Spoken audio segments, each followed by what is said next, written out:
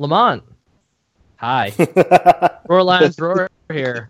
My name is Nick Pollock. I'm joined by Matt DeBear and Bill DeFilippo, and we are here to talk about our very favorite, our dear, dear, sweet Lamont Wade.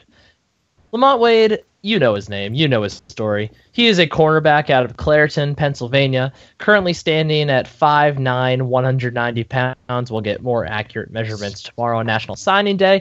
Ranked as the number 46 player on the 247 composite, the number 5 cornerback in the country, and the number 2 player in the state of Virginia.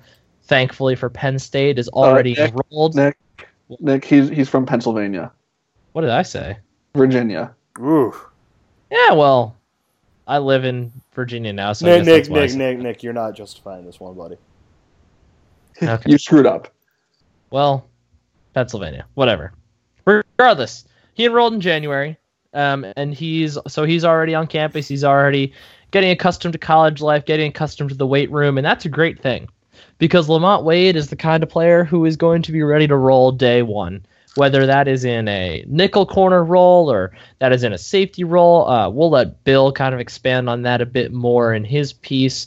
But Matt, the tale of Lamont Wade to Penn State is a long, winding journey that took lots of twists and turns. So take us down that path. Well, I'm not going to go back and rehash every visit and the offer and camps and everything like that, because there were a lot of them. We talked a lot about it leading up to his commitment back in December and kind of throughout the entire recruiting process for him, that there might not be a more prepared recruit to make a decision on whether they're going to attend school than Lamont Wade. He visited all his choices multiple times, didn't rush into a decision. He talked about it after he committed, where early in the season he was favoring, I think it was Tennessee. There was a time when Ohio State was his leader. Ironically, I don't think he ever mentioned Pitt as being a leader, but he was there a bunch of times as well. Pitt! But really, thank you for that, Bill. Really more than... Pitt! Are you done? Pitt! Okay, now I'm done. Okay. But I think there are 2 recruits in this class that I go back to as being guys that Penn State's 11-3 Big Ten championship season had a huge impact on. We talked about it with KJ Hamler yesterday, and Lamont Wade clearly is another one of those guys that wanted to see Penn State perform, become a more stable program from a coaching perspective, and that's what this 2016 season did. Because I think it was always pretty clear, just based on how much he was on campus. How his father, who was very involved in his recruitment, talked about Penn State, talked about the coaching staff. They always liked Penn State. They always liked James Franklin. They always liked the coaching staff. But there was the lingering question, because of the back-to-back 7 and 6 seasons, about whether the program that they really, really liked was going to be the program that was there in 2, 3, 4 years after he committed.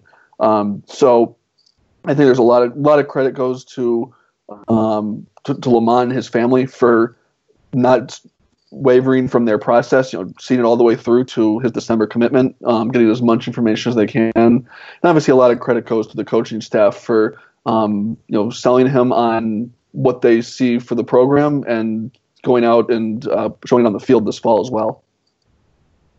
Absolutely. Yeah. There are not many recruits that go through as exhaustive and as calculated of a process as Lamont Wade went through, and a lot of that probably does have to do with the fact that his father is his high school football coach, and he's seen guys go through this process before, and I'm sure that he had a big impact on helping his son kind of find the right way to go about his recruitment. Nick, and he did. Do correct me if I'm wrong, but he and Aaron Matthews were teammates in high school, correct?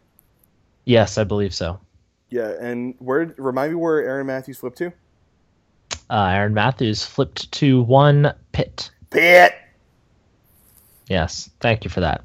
But yes, so it definitely a good amount of credit probably goes to Wade's parents for guiding him to being so thorough with his decision making, and I think that intelligence that Lamont showed throughout his recruitment is the same kind of intelligence that we see on the field, along with the fact that he is fast, he's strong, he's quick. He's a lockdown cornerback. He can cover guys all over the field. He can do anything on the defensive side of the ball. He can rush the ball on the offensive side. He can return kicks. He can return punts, and he does it all in a very just savvy way. He understands the game of football so well, and I think that's one of his more underrated skills. Is that he has all the athletic ability in the world, but he also just gets the game of football. And that's going to serve him really well because he has a chance to start from day one for Penn State. It's unlikely that he unseats John Reed or Grant Haley for one of the starting boundary corner spots, because obviously those two are very established and very good at what they do. But as I mentioned at the top of the show, Jordan Smith has graduated from Penn State, leaving a vacancy in that nickel corner position when Penn State goes to a dime look. Or a nickel look. It's very plausible that we see Lamont Wade make an impact there right away. And it kind of feels like the sort of thing with Saquon Barkley as a freshman where he could just see his role continue to grow as the season goes on.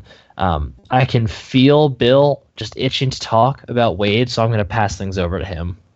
Yeah, so Nick and Matt will attest that I've been super annoying about Lamont Wade for like a year and a half now.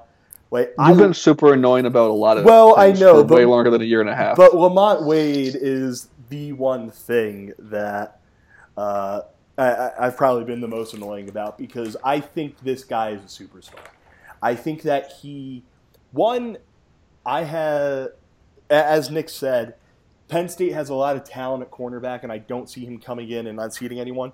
But he is so good that if you keep him off the field, you are keeping one of the guys who's one of your best defensive players off the field. Like if you redshirt him, you are making a decision that I just will not agree with because I refuse to believe that he is not ready to play college football. Not because of his talent as a defensive back, which he has that in droves. This guy he's undersized, but he plays much bigger than 5'9". He is able to compensate for his relatively short stature with something that I think is important in every single cornerback, and that is just a mentality of you're not getting anything on me. He takes pride in just clowning dudes on defense and not letting them, catch any balls or be in a position to make a play while the ball's in the air. He's able to go up and use his athleticism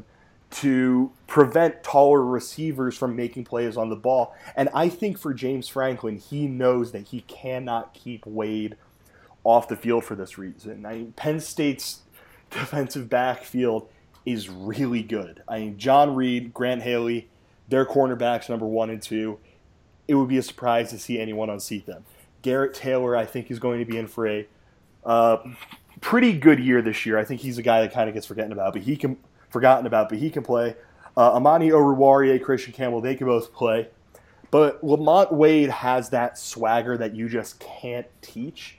And he's going to carve out a role. He is going to earn a role because of just how tenacious of a football player he is. He can get it done on defense. It sounds like there may be some... by the way, I think he's a corner. I don't think he's going to be playing too terribly much safety unless he absolutely has to because his coverage skills are just that important. But it sounds like he's going to be used maybe a little bit on offense in some fun and funky different ways. It sounds like he could maybe make an impact on special teams, although that remains to be seen. But he's just really good at this football thing. And he's already one of my favorite players on this team, mostly because of the savageness and ruthlessness with which he dunks on Pitt Twitter on a daily basis. Yes, not mentioned in any of his scouting reports are his just absolute ferocity in the Twitter game. We can only hope that he continues to go full throttle on the Twitter sphere for the rest of time.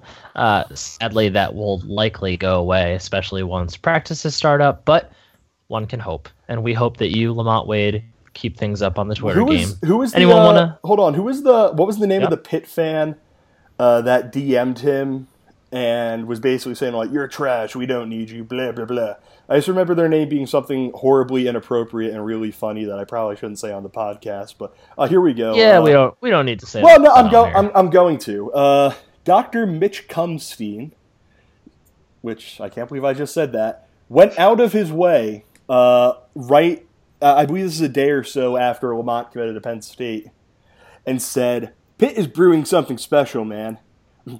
By the time you're a soph, you're going to be looking at a top 10 team of the country. You could be the difference that makes our secondary good and gives us title hopes. No team needs you more than us, so why don't you stay home, stay put in the best city in the country, #H2P.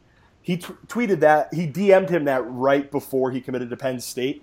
And on Monday, he DM'd him, who the word that begins with an F needs you, #HTP. So if you don't follow Wade on Twitter at Goonie_38, you are really preventing yourself from the opportunity to follow the life and times of Penn State's most entertaining athlete.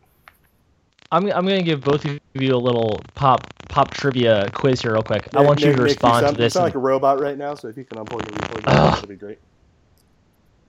All right. Like I said, I'm going to put you guys through a little pop culture trivia here right now. I need you to respond to this in the correct way.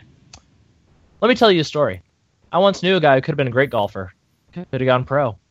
All he needed was a little time and some practice. He decided to go to college instead. He went for 4 years, did pretty well. At the end of his 4 years, his last semester, he was kicked out. You know what for? He was night putting. Just putting at night with the 15-year-old daughter of the dean. You know who that guy was? Wasn't it Bob Hope? No, that guy was Mitch Kumstein, my roommate. He's a good guy. Don't be obsessed with your desires, Danny. The Zen philosopher Basho once wrote, a flute with no holes is not a flute, and a donut with no hole is Danish. Funny guy. We love you, Lamont. Thank you for coming to Penn State. Thank you, Lamont. Caddyshack is the answer to all of life's problems. Well, there's one other answer that we're not considering. Yeah, watching Lamont Wade play football. No, not even that. All right. Well, anyway. Pitt! We should